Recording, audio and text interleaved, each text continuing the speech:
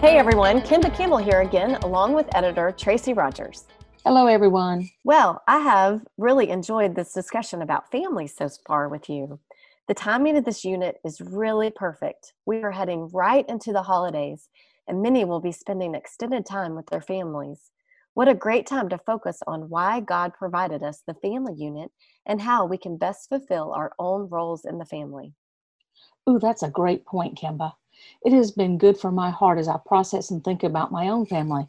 I love the story we're sharing this week. It's one of my favorites in the scriptures.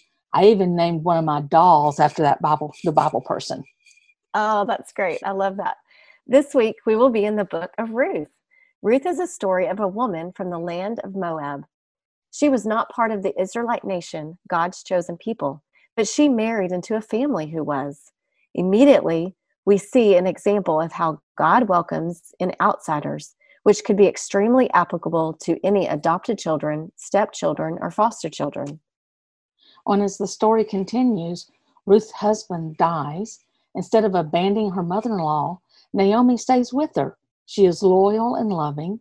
And in her new life with Naomi, God provides her a husband named Boaz. And this is a beautiful story of how a family can look different and be glorifying to God. Oh, yes, and there were different in so many ways. This family was made up of different races: Ruth from Moab, Naomi from Israel, and even different socioeconomic classes. Boaz was very wealthy, but Ruth and Naomi were poor. The family looked far beyond outside appearance, and they could see what they could do for one another. They loved each other with a pure love. They show us exactly how to simplify Romans 12:10. Love one another with a brotherly affection. Outdo one another in showing honor. We can teach kids and preschoolers that family members should seek out how to love and honor one another. Remind the children that love is not something we do out of obligation, but out of honor. Consider asking the children how they can love and show honor to their own families.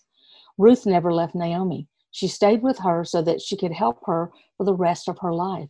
Now that is commitment. We are praying this week that the kids and preschoolers you teach will go home and be beautiful examples of Jesus' love to their own families.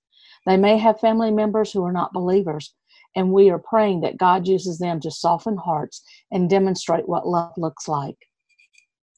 Amen. Thanks, Tracy, for being here. Leaders, I encourage you to check out the levels of biblical learning for your age group and focus on how you can teach kids about that concept through the Bible story. It really is such a great tool that can serve you in your ministry. Hey, thanks for being with us. We hope you have an awesome week. See you next time.